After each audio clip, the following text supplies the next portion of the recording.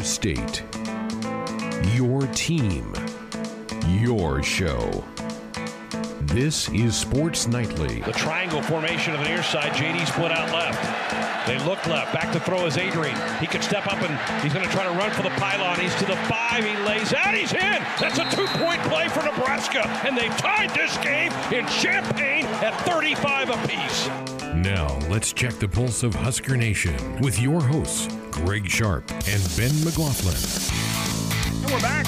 Welcome Thursday night Sports Nightly here on the Husker Sports Network. So glad you've chosen to be a part of our program here tonight. We do appreciate that. Thank you so much for dialing us up. Coming up this hour, Brendan Stye, our own Brendan Stye, going to come on and reminisce about the 94 Husker victory over the K-State Wildcats. That's going to be our Nebraska Lottery greatest game tomorrow night here in Place of Sports Honest. We'll relive that game, which was one of those hurdle games to keep your season on track, to give yourself a chance to win the national championship. And Nebraska was a beat-up bunch going to Manhattan for that game, so we'll relive some of that with Brendan coming up in a few minutes. We're going to drop the next edition of our Conversation with the Cooks podcast tomorrow, a little snippet of that tonight for you here in this hour of Sports On, including some thoughts from John Cook about what could possibly happen in the fall for college volleyball. We're going to start tonight, though, with reaction from yesterday's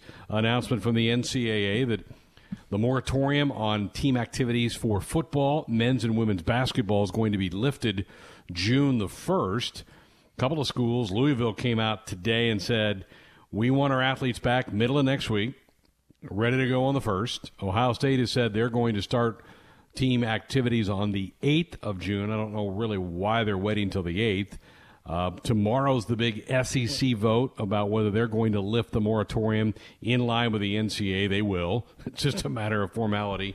And I still expect a release from the Big Ten Conference any day saying, yep, we're going to give the go-ahead to that. Sam McEwen of the Omaha World-Herald has a story up this afternoon with quotes from Husker women's basketball coach Amy Williams. As it relates to this topic, she said, quote, the Big Ten wants to be equitable and fair, but they also are very motivated intentions to get the athletes back to working out and back on campuses if it is safe to do so. Williams said that NU Athletic Director Bill Moose has been clear over the last 2 months that student athletes are welcome to stick around the area and that they're safer if they do. Quote from Amy Williams, we're going to put the safety and welfare of our student athletes first. Having them here has been his message all along. NU has formed a working group, Ben, focused on the logistics surrounding health and safety as athletes begin to return over the coming weeks.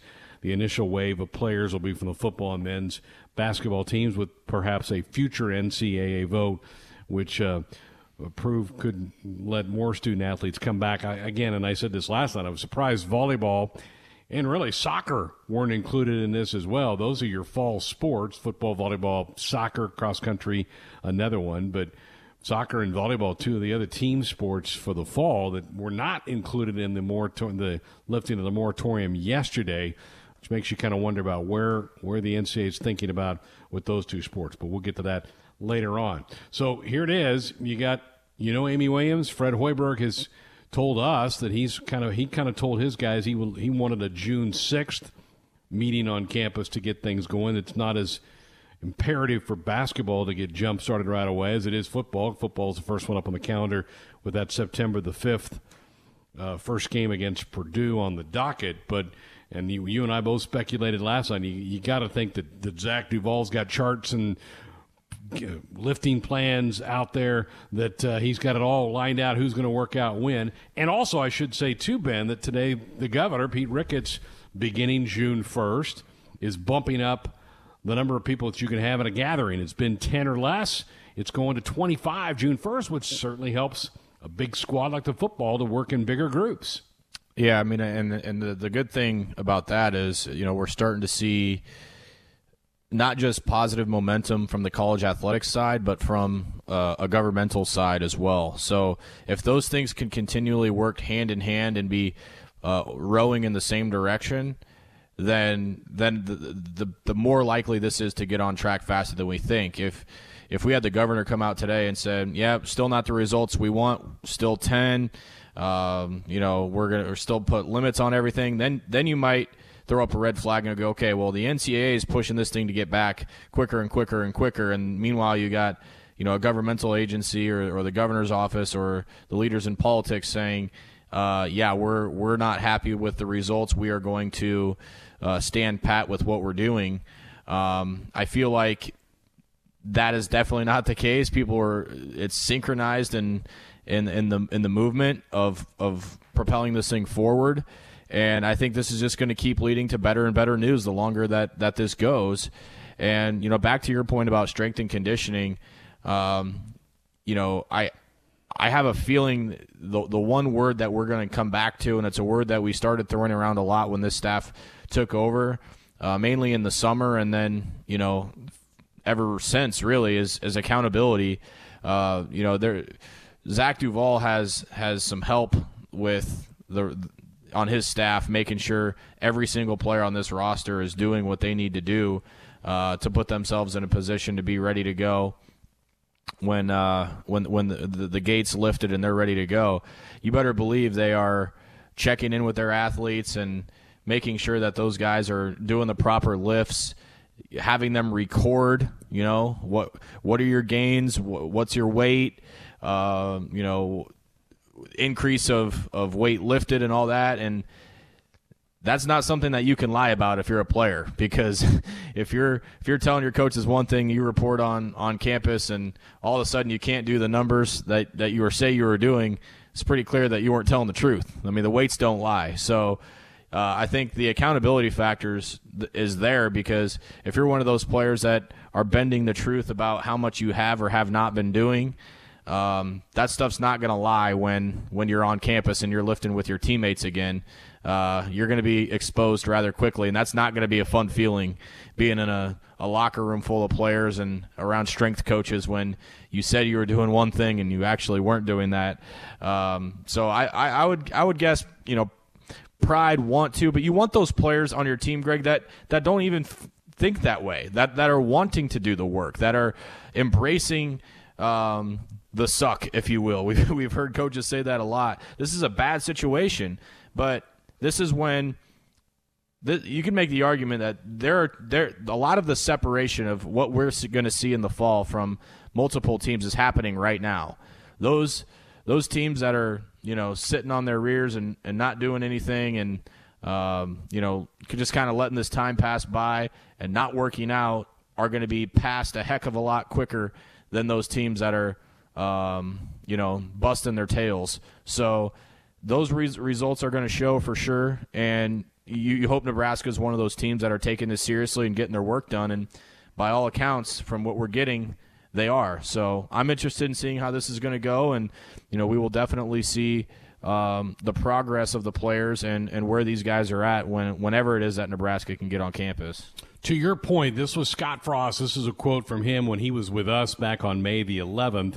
There's a lot of work that goes into getting guys physically and mentally ready to play football.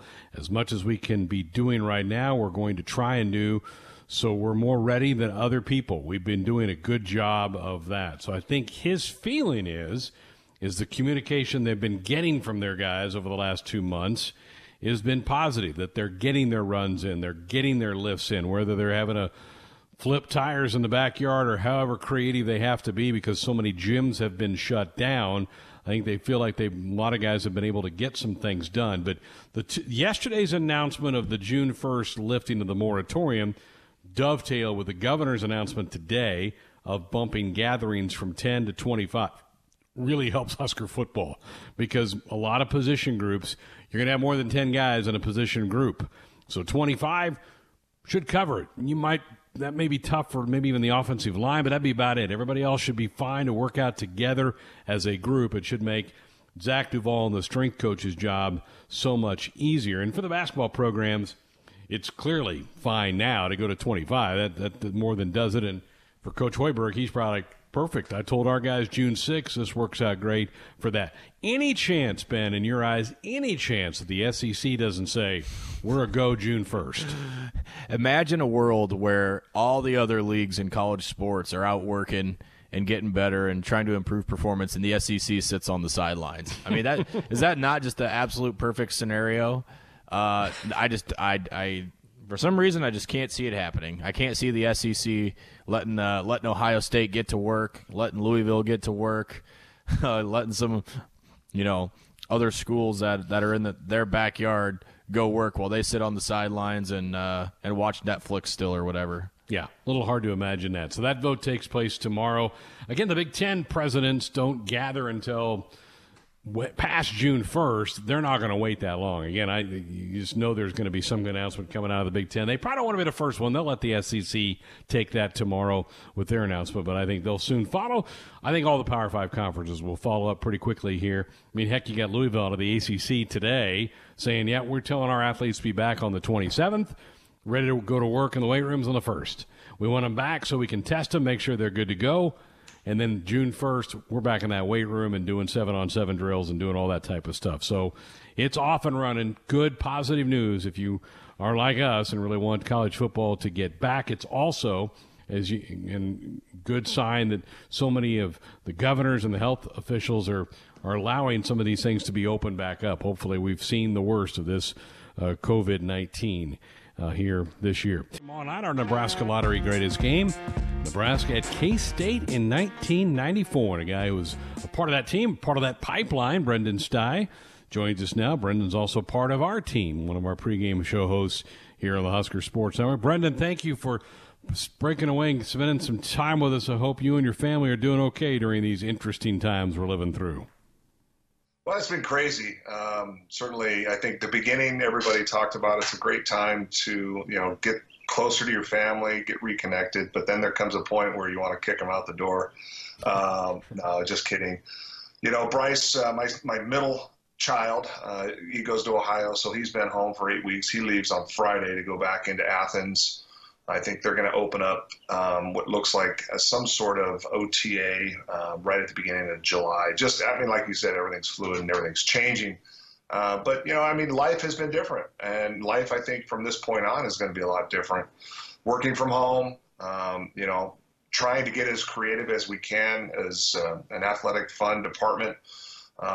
We've had some creative contacts with a lot of our donors, trying to, let them know that we're still thinking about them and we want them to be connected with what's happening with Husker Nation. And so that's been a challenge. And then we've had to consolidate and help each other with different responsibilities, certainly with the renewal of the season coming up, tickets and seat yourself and all those questions that come with that and the timing of those things, obviously with football, but certainly volleyball and all the questions that surround that. So it's been interesting.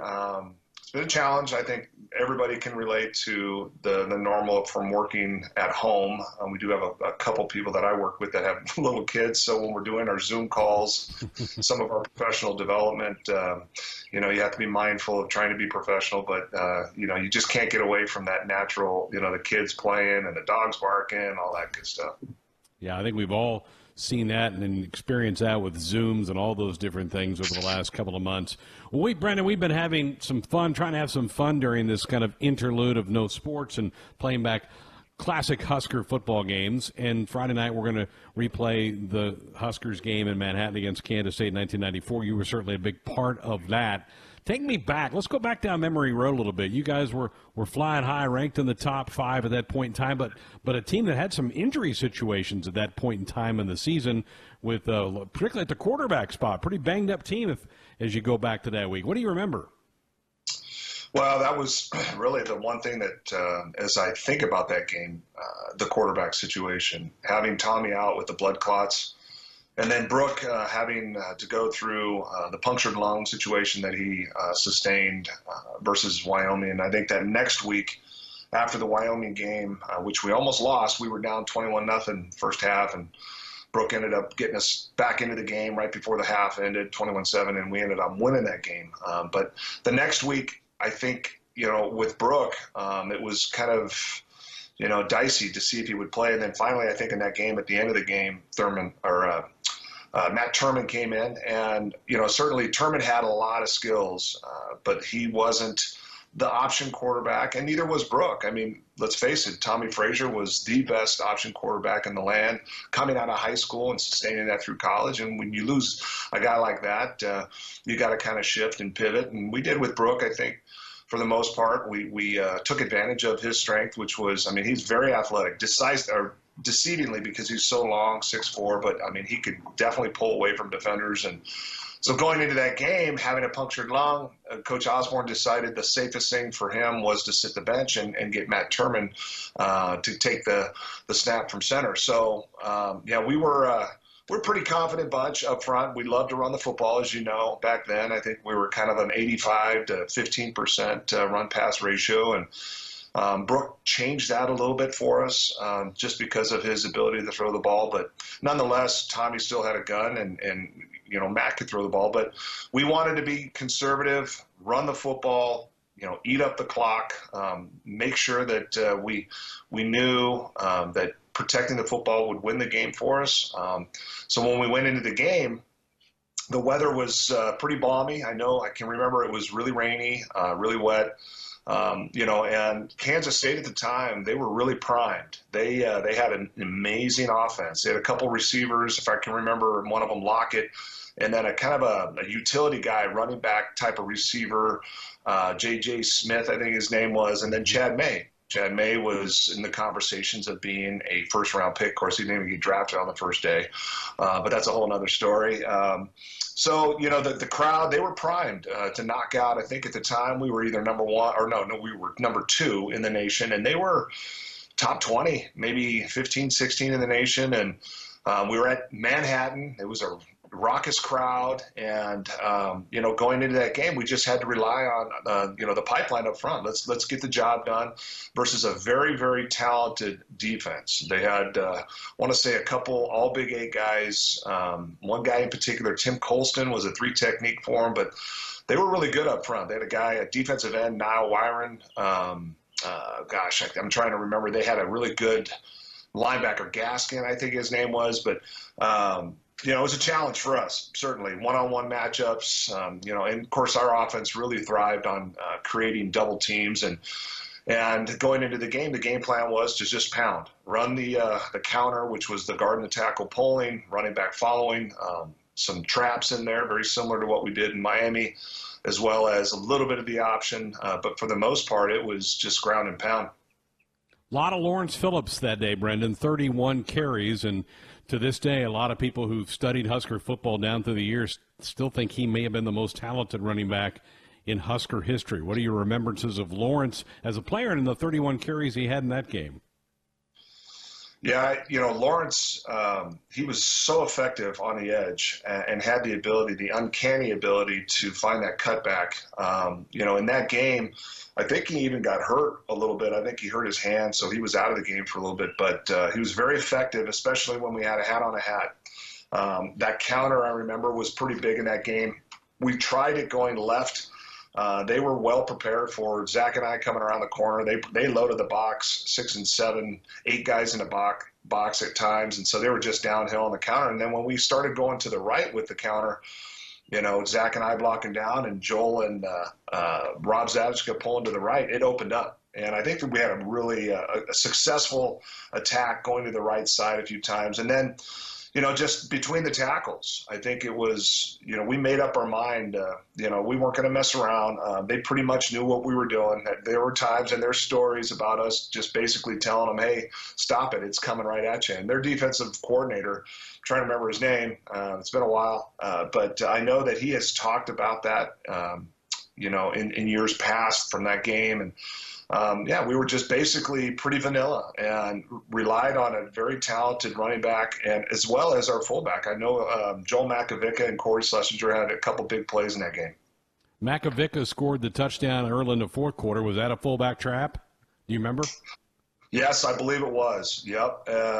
Yep, it was, a matter of fact, it was kind of the same trap that we ran against. It's our 30-31 series trap that was successful against Miami in the Orange Bowl. I think Corey early on had one, and then Joel ended up scoring on one. Well, it was one of those games that if you drop a game like that, even though it was in mid-October, it might have prevented you from getting to the national championship, which you won at the end of the year. Usually teams, Brendan, don't they? They have a hurdle or two during the year you got to get over to keep the magic going, and that was one of those weeks for you guys. It was, especially going into that environment. And, the chips were stacked up against us. If you could, kind of just take yourself back to not having your two starting quarterbacks down to your third string quarterback, very athletic guy, but very kind of one-dimensional. Didn't have any passing prowess to him. He could throw the rock, but didn't have a whole lot of experience. And so we relied on that running game. But Coach Osborne was always so creative and clever, and timing is everything. And I know we took full advantage a few times, some play action. They're loading the box and we're running some sort of, option pass, or maybe it was a bootleg where a tight end was open, or like Abdul Muhammad got wide open, I think, a couple times, just wide open because they're trying to stop the run. So, but that crowd, I'll remember it, at the beginning of the game, the warm-ups, Zach and I think their left tackle, Barrett Brooks, got into a little words of, going back and forth, almost fought at the 50-yard line. So it was, if you watch that game, I guarantee you'll see the chippiness throughout the game. And I know at the end of the contest in the locker room, Chad May was in the media's face talking about how, we were dirty and we were gouging his eyes and, grabbing him in places you wouldn't grab guys. But we were just playing hard, and they were playing hard as well. So it was a well-fought game, not a high-scoring game, a couple touchdowns, a couple missed field goals, a couple turnovers. Yeah, it was exciting all the way to the end. Yeah, the last points of the game, a field goal by Darren Erstad. Those are the last 3 points of the game. How about that? The baseball guy helped you out that day. Got it. Yeah, we had two kickers that year, Tommy Sealer and Darren Erstad. And Darren was, I think, inside 30 yards, and Tommy was outside. I think that was how they worked it out. Very competitive between the two, and Darren was very talented, all-around athlete. Darren's probably his best sport was hockey, believe it or not. Yeah. But he could do it all. Yeah. Well, Brendan, we appreciate it. It was fun reminiscing with you, and we're going to hear it all on Friday night as part of our greatest games brought to you by the Nebraska Lottery. Always good to catch up. Stay safe, and let's hope we're talking a lot of football here in the coming months. You too, Greg. Appreciate you having me. Enjoy the game. But as we do each and every Thursday night, a chance to talk with Teddy. He's originally from New York, but now calls the second city his home. He prefers seeing a yellow card over an icing call. His choice in pizza is still up for debate, but his knowledge of sports spans from boxing to yachting. Sponsored by Bathfitter. For the beautiful bath you've always wanted, kickstart your bathroom remodel by visiting bathfitter.com today. Now, here's the worldly Teddy Greenstein of the Chicago Tribune. Well, it's all over. The 10-episode Last Dance. How did you feel like they put a bow on the end of that thing? Honestly, 9 and 10 were good, but I thought the series peaked with episode 7 and 8. That was Agreed. such a hard act to follow. When Michael says break, takes his earpieces out, is getting kind of emotional and explains his essence. Doesn't get any better than that. 9 and 10 were pretty cool, though. Interesting stuff about Steve Kerr and his dad. That was surprising that they kind of veered off in that direction, but certainly welcome because that was an amazing story, and we know what an incredible guy Steve is. And it certainly left, I think, a lot of us a mix of satisfied and wanting more, and knowing, how much stuff was on the cutting room floor. I certainly read a bunch about the producer talking about how much footage and material he has from Michael's early days, from the time he got cut by his varsity team to 5-star camp, how he really rose as an elite recruit. So there's so much more here. I read that Sonny Vaccaro sat down for a 2.5 interview and they didn't even use any of that. So we need more, preferably starting this Sunday. Isn't it amazing they sat on that video of that entire year of 98 for 20-some years? Yeah, but you know the story, Greg. They had it. Adam Silver was the one who was involved in NBA entertainment. He greenlit it, but with the concept that it was not going to become public unless the Bulls, or I think more specifically Michael, said go ahead and do it. There's other video. Bill Wennington shot a bunch in that final year that has not resurfaced, so maybe that will someday. Just like when the Cubs had their great run, one of their players shot a lot, Eric Harris. So, yeah, they were sitting on this gold mine, and, Michael kept rejecting story proposals, projects, and then he finally said yes, and I'm sure he's happy he did, because the vast majority of people now are saying he's the best all time, better than LeBron. But very surprising, Horace Grant went on with Dave Kaplan, Chicago radio station, lit into Michael. Scotty's had some negative things to say, so you would have thought people would learn not to tug on his cape. That was certainly one of the themes of the 10 parts, but there's been a few bruised feelings from it. Teddy, does he get back to Chicago much, or is it a rarity when he's around town? I think it's an extreme rarity. He has a steakhouse here right on Michigan Avenue. I'll take you and Ben there next time you guys are in town.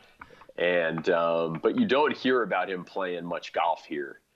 He's certainly a member at a ton of clubs. Rich Harvest Farms is one of them out in the way western suburbs. But you just don't hear of Michael being here too much. I think he's in the Bahamas. I think he's around Charlotte, and so we don't get him much. Yeah. Speaking of golf, we had some live golf on Sunday. Did you get to watch any of that? Absolutely did.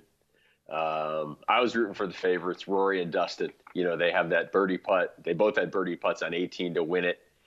And then they go to 17 for closest to the pin, and Rory pulls one out. I love that guy. So that was good. And it was just novel. You and I were talking a little bit off air about, the cool factor of them carrying their own clubs, things you'd never think you'd see. And that's how this coronavirus has been for me. Like, there have just been certain moments where you just stop yourself and are like, seriously? Like, for me, one of them was when they postponed the Masters, which at first I was in denial. Then the moment where they cancel the Open Championship, the British Open in Wimbledon, not postpone, cancel. Then the moment where it's announced that Wendy's is out of hamburgers. They're just these times where you just say, what is going on in this world? So, to see the top golfers in the world wearing shorts, carrying their own bags, was pretty fun. Well, this week, it's the Tiger Phil, Brady Manning duel. Yeah. This will be fun, and Tiger and Phil love to gig each other, and so do Peyton and Tom. Absolutely. And I think Tiger and Phil realize they need to the entertainment quotient. And I'm sure Tiger will be better this time around, in part because he's won the Masters since the last one. So I think he was probably living in such a stressful existence for all those years. And now he's won another major. He's completed his comeback. And I think he realizes that people were pretty unsatisfied from the first iteration of the match 2 years ago. There was almost no smack talk, which I don't think was Phil's fault. I think that was on Tiger. He was so guarded. And Peyton Manning is, he's funny as what. So I think he's going to bring out a lot of stuff from those guys. I'm more of a Phil guy than a Tiger guy, but I don't like Brady because I'm a Jets guy. So I'll have conflicting emotions as I'm watching. After The Last Dance ended, you heard a lot of people saying, okay, the next big one of these has to be about Tiger. But I don't know that you can get Tiger to open up the way Michael opened up. I just don't see Tiger ever being like that. Yeah, maybe in 10 years. Maybe when a lot of time has passed. Absolutely. And maybe when he's perhaps remarried and his kids are older and he wants to, frame this in a way that they'll be able to enjoy. And that's what so much of this is. I mean, there are so many, kind of random stories out there about Michael, and this was really kind of weaving it together.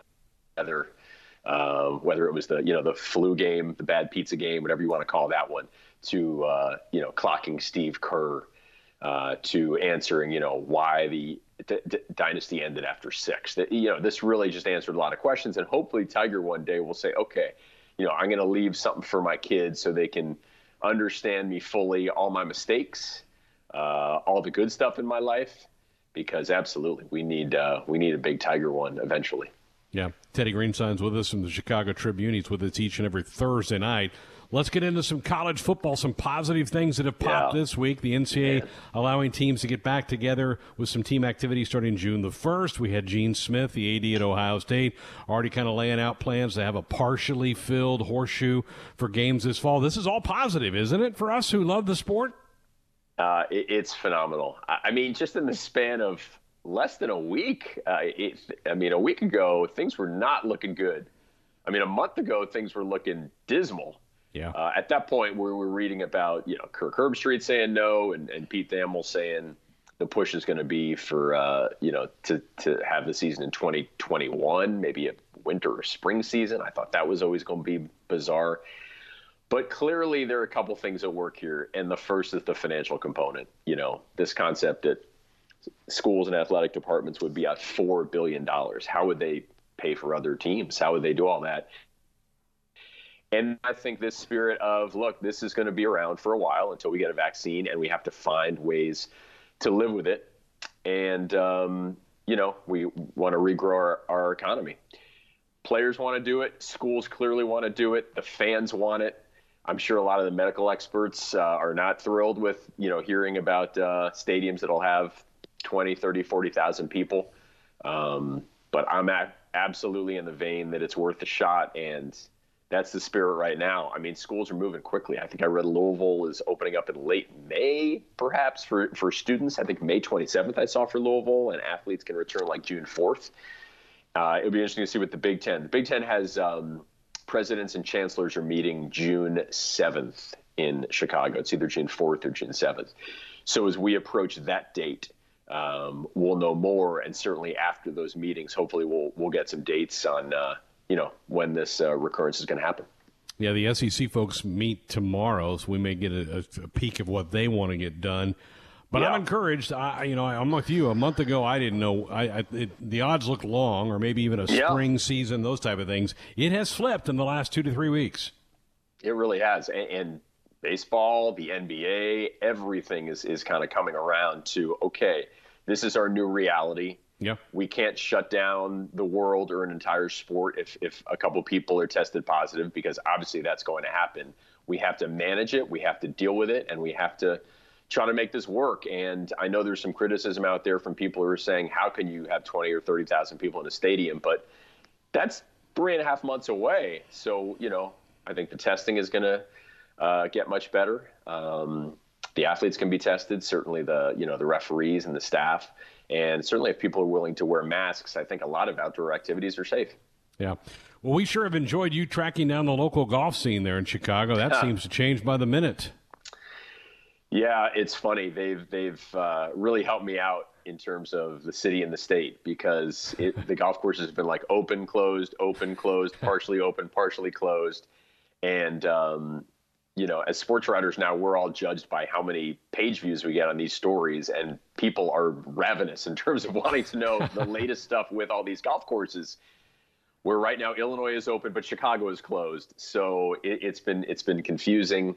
But bottom line is, a week from Friday, if you and Ben want to cross the border and join me for a course in Illinois, we actually can take a cart and can play in a foursome.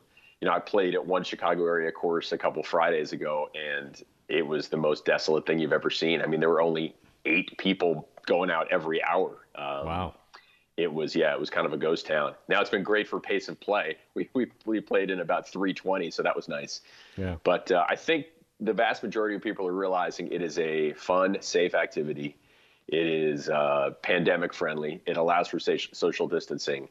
And golf is big business, and it's jobs and good for the economy. So I'm glad that every state now has golf. Well, keep up the good work. Keep the folks updated at the last. They're dependent on you to keep them posted where they can play and they can get on a card or not. Yeah, it's good to have some role in life. So I think this is where I stand. I am, Greg. I'm happy to do it. Very good. Well, enjoy your Memorial weekend, and we'll chat next week. Thanks so much. You too. Best wishes. It's summer. The Huskers are sharpening their skills with 7-on-7 drills. We're keeping Greg and Ben in shape during the off-season with some 7-on-7 of our own. 7 topics. A 7-nation army couldn't hold me back. From sports. From Manning, 7 touchdown passes. To pop culture. I never joke about my work, 007. It's time to go 7 on 7 on Sports Nightly. Well, we've got the crew from Tuesday's SNBL All-Star Game reunited. Should be in good shape. I'll practice so up good. for this one. I know. Let's go. Had it at the All-Star Game. We'll have it for the postseason, I assume, at some point. Most importantly, we have it for 7 on 7 here tonight on Thursday, May the 21st, 2020 AD. Let's jump right into it. Topic number 1. So, food delivery app customers might have noticed the disappearance of Chuck E. Cheese from their list of options. Some might have also noticed the appearance of Pasquale's Pizza and Wings about the same time. What many of these people don't know is that Chuck E. Cheese rebranded as Pasquale's Pizza and Wings. Pasquale is one of the members of the band that plays at Chuck E. Cheese, so they made him the poster boy instead of our old rat friend Chuck. So if you guys were rebranding your restaurant for delivery purposes, what fictional character would be the face? What a terrible, stupid idea to take Chuck E. Cheese away from all of us. I'm never taking my daughter there whenever she's born. We're never going to Pasquale's whatever. Chuck E. Cheese maybe, but not that place.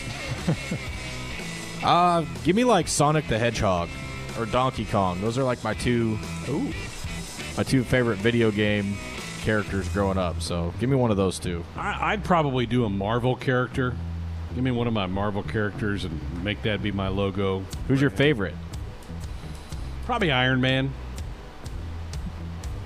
What kind of Isn't food? Iron Man turned to like kind of a punk in some of the movies? He's like the Civil War movie? He has his ups and downs. Yeah. He's a flawed character, yes. Yes, he is. I would go with Mario, Super Mario, you know? There you go. An Italian restaurant. Be perfect. There you go. Man, pizza one. It's like Mike's Cereal Shack. You've already got the idea down. You just got to go execute it. That's all it takes. Yeah. I would change Johnny Rockets to Iron Man burgers. That's what I'd do. Ooh. Okay. What would be the signature burger? What would you put on it? You'd be out of this world. Nice.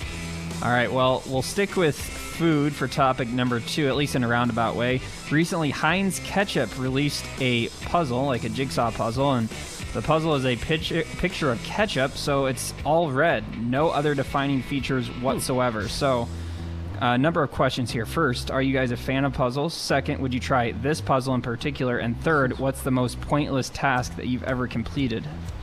Love puzzles. An all-red puzzle would be hard to put together because you wouldn't have any distinctions, right? I mean, you look for those color variations to help you get started. That would be one rough puzzle. Sounds like something together. Ketchup would do.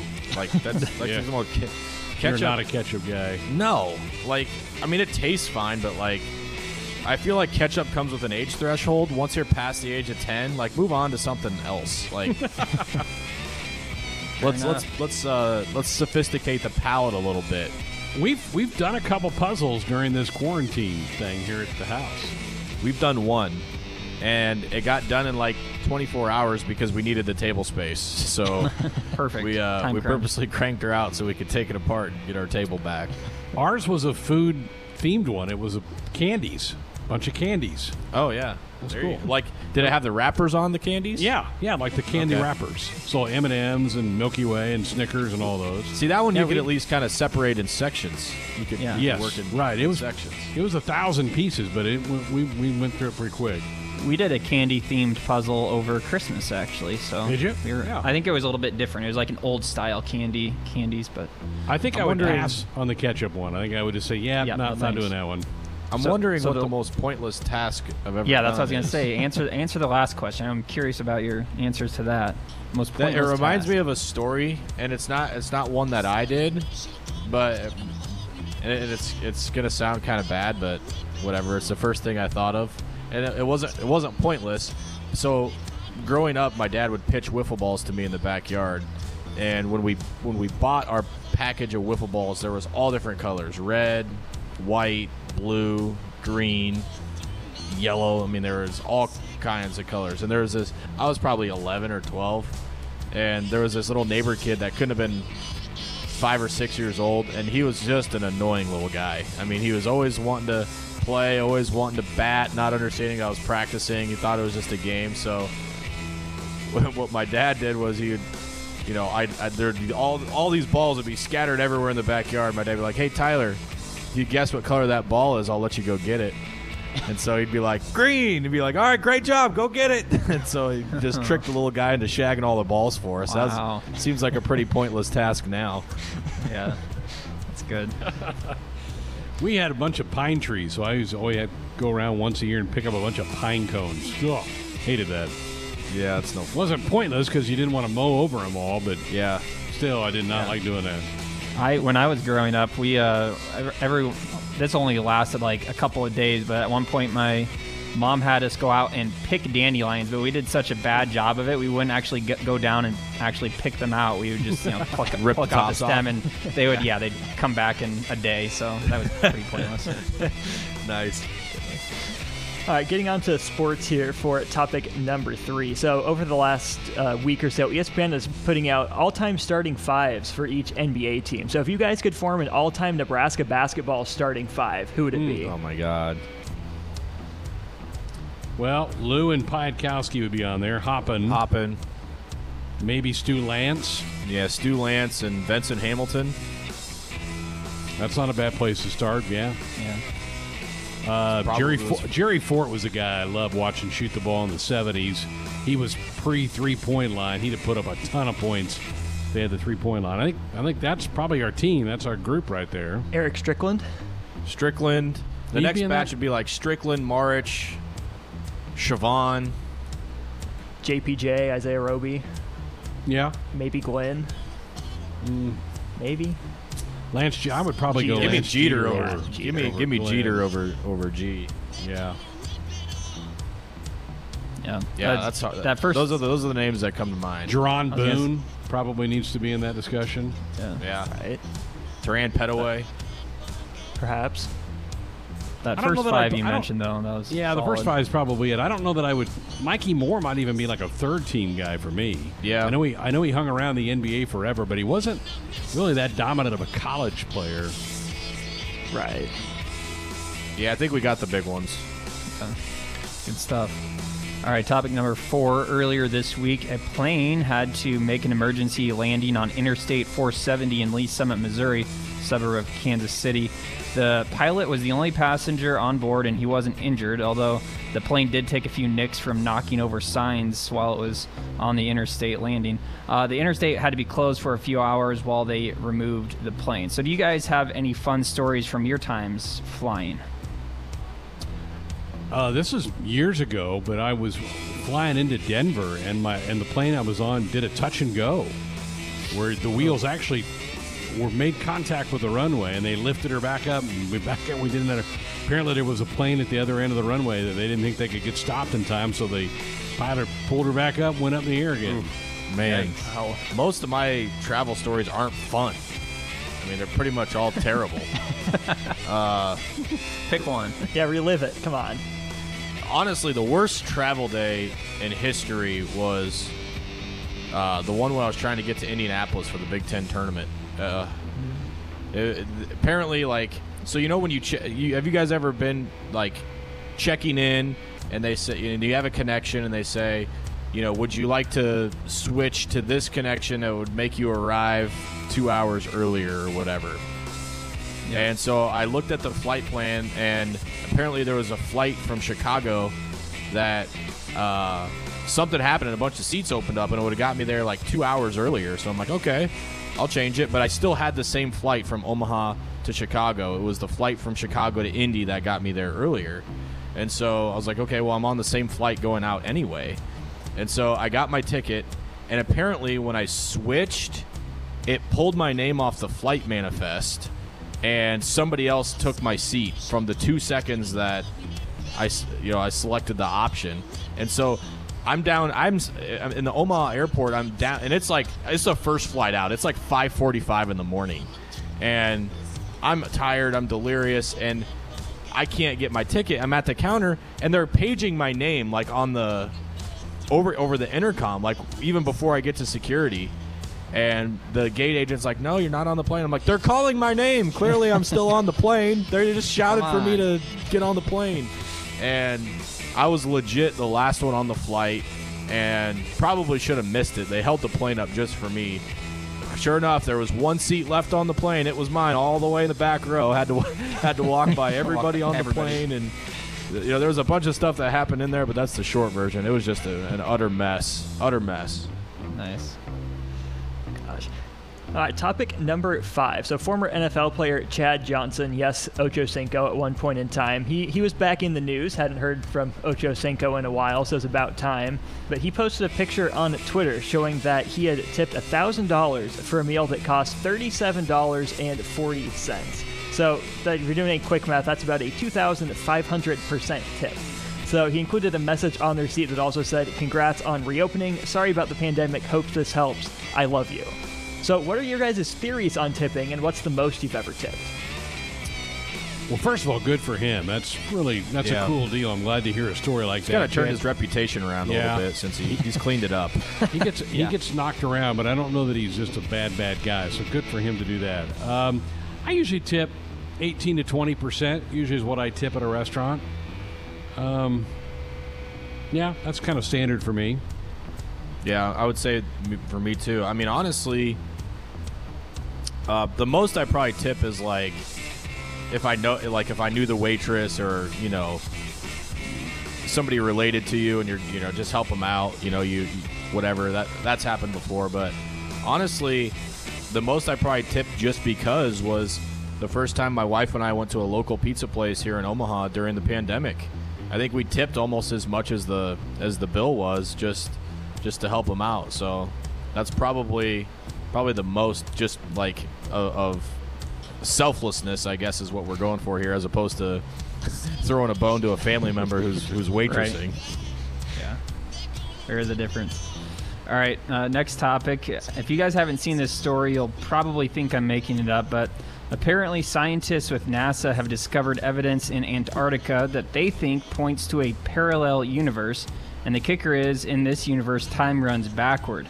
So I don't think we necessarily need a question with this topic. You guys probably take and run with it, but I'll ask one anyway. If you guys could go back in time and change one moment in sports history, what would it be? Wow, that's a good one.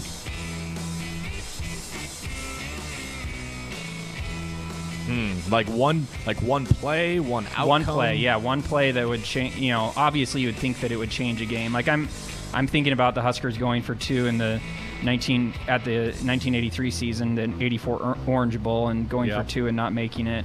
Might take that 1 second off the clock for Texas in 09. There you go. That was mine. Yep. Honestly, the first one that came to mind was the regional last year in Stillwater. Ooh, yeah. Take that pitch away. Yeah. Strike him out. Strike Trevor Boone out instead of what happened.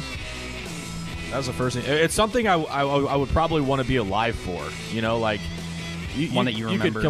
You could come up with some stuff that happened before you were born, but that didn't really affect me either way. You know what I mean? Yeah. Like the Byron Bennett missed field goal. Like I was 3 years old, so I mean, didn't ruin my day the next day, but the Oklahoma State game sure did. See, the Byron Bennett one and Salvador Perez versus Madison Bumgarner in 2014 came to mind for me. But I think part of the story of the 94 Huskers and the 2015 Royals is that the crap happened the year before. So yeah, it would have been nice, but does the next year happen with that moment? So if you can tell me that those next years still happen and they still feel the same way, then yeah, I'll probably change one of those. But if the next years don't happen, I don't know if I'm willing to change those moments. So I'm imagining this parallel universe. So, like, are you born at 100 years old? I just can't get off this. Are you born at 100 and you work back to 1, or how's this work? So I read probably like 30 minutes worth of articles on this stuff, and I still don't understand it. Like, there's all sorts of like different particles floating, and they're going in a different direction than they're supposed to be, and they're not from Earth, and like all this stuff. And it's from NASA, so it's like real stuff. Yeah. But I don't get it. I saw the story today, and I didn't read nearly as much as you did, Josh, but it was confusing. How would that exactly work? But pretty cool to think about it. Reminds me of Stranger Things. A little bit. Upside down. Yeah. speaking of that, season 4 needs to drop sooner than later. I'm tired of waiting. Yeah. They're kind of losing me a little bit. Yeah. All right, well, we'll wrap it up with topic number 7. So earlier this week, the Cleveland Indians posted on Twitter that they had hidden Nicolas Cage, or at least his face, in 39 of their lineup tweets from last season, sending fans on a Where's Waldo search back through their Twitter page. And one fan tweeted at him today that he actually did find them, or what he thought were all the Nicolas Cage appearances. So if Nebraska baseball were to hide a celebrity in its lineup tweet, who do you think it would be, and who would you want it to be? Curtis Ledbetter. You think it would be, or you would want it to be? It's a little random. First, I'm just imagining Led's reaction to his face being on lineup cards. No. Stop. Me? It's the obvious, right? I mean, it's the Erstads or the Gordons or the Chamberlains, probably. Shane Comine, maybe? Yeah. Yeah. It's got to be one of those. But I don't know. I feel like they're obviously the big names. So I'm just throwing in someone just a little more random, just fun Easter egg. What if you don't make it they didn't make it a baseball player, they made it an actor. So what if you just made it some random person? So you could go Larry the Cable Guy, maybe? There you go. Greg, think of the most random Husker baseball player off the top of your head. Obscure. Name that you haven't heard of in a long time. Adam Bailey. We talked about Bailey on the stream the other day with Cusack. Yeah. Really?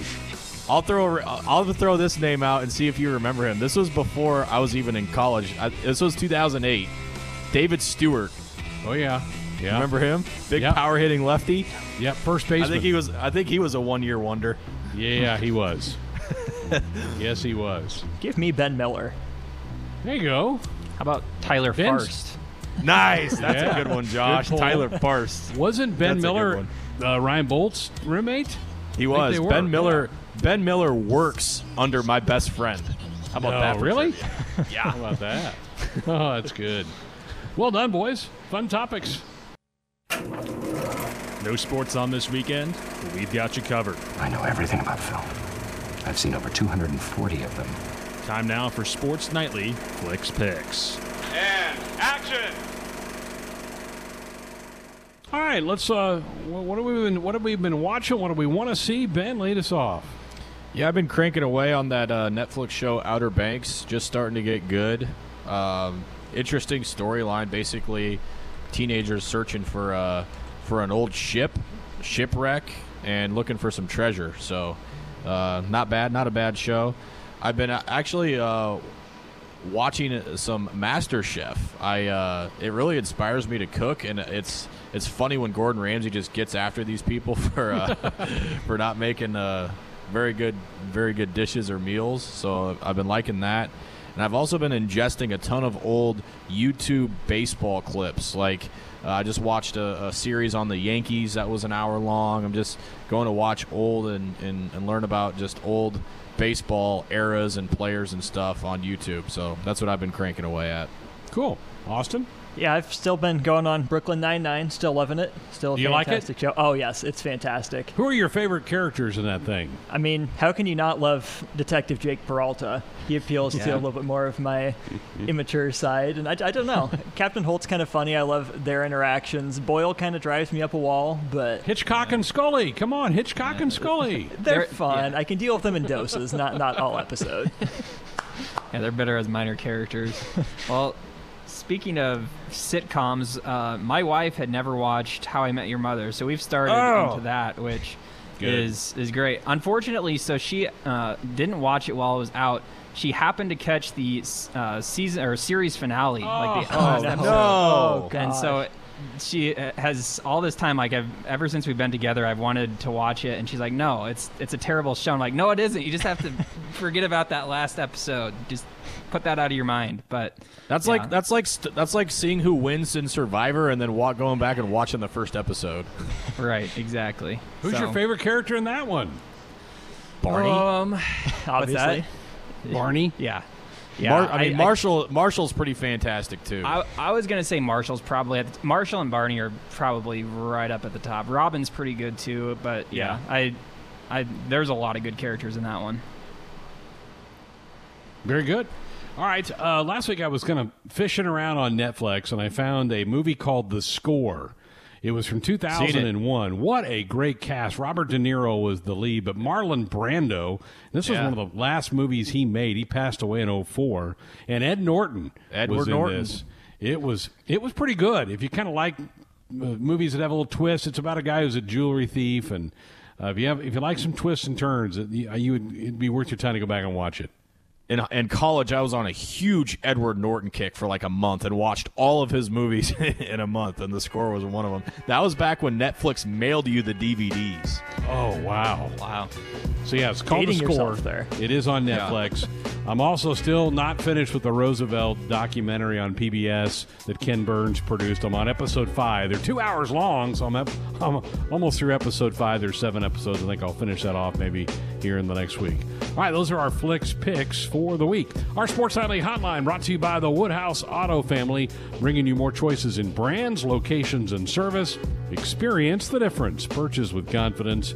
This is Woodhouse. We can't announce it. We'll have Bill Moose with us on our Tuesday show, our athletic director show for the month of May. We'll get the latest on what's happening with this COVID-19 and the recovery from all of that. That's coming up on Tuesday night.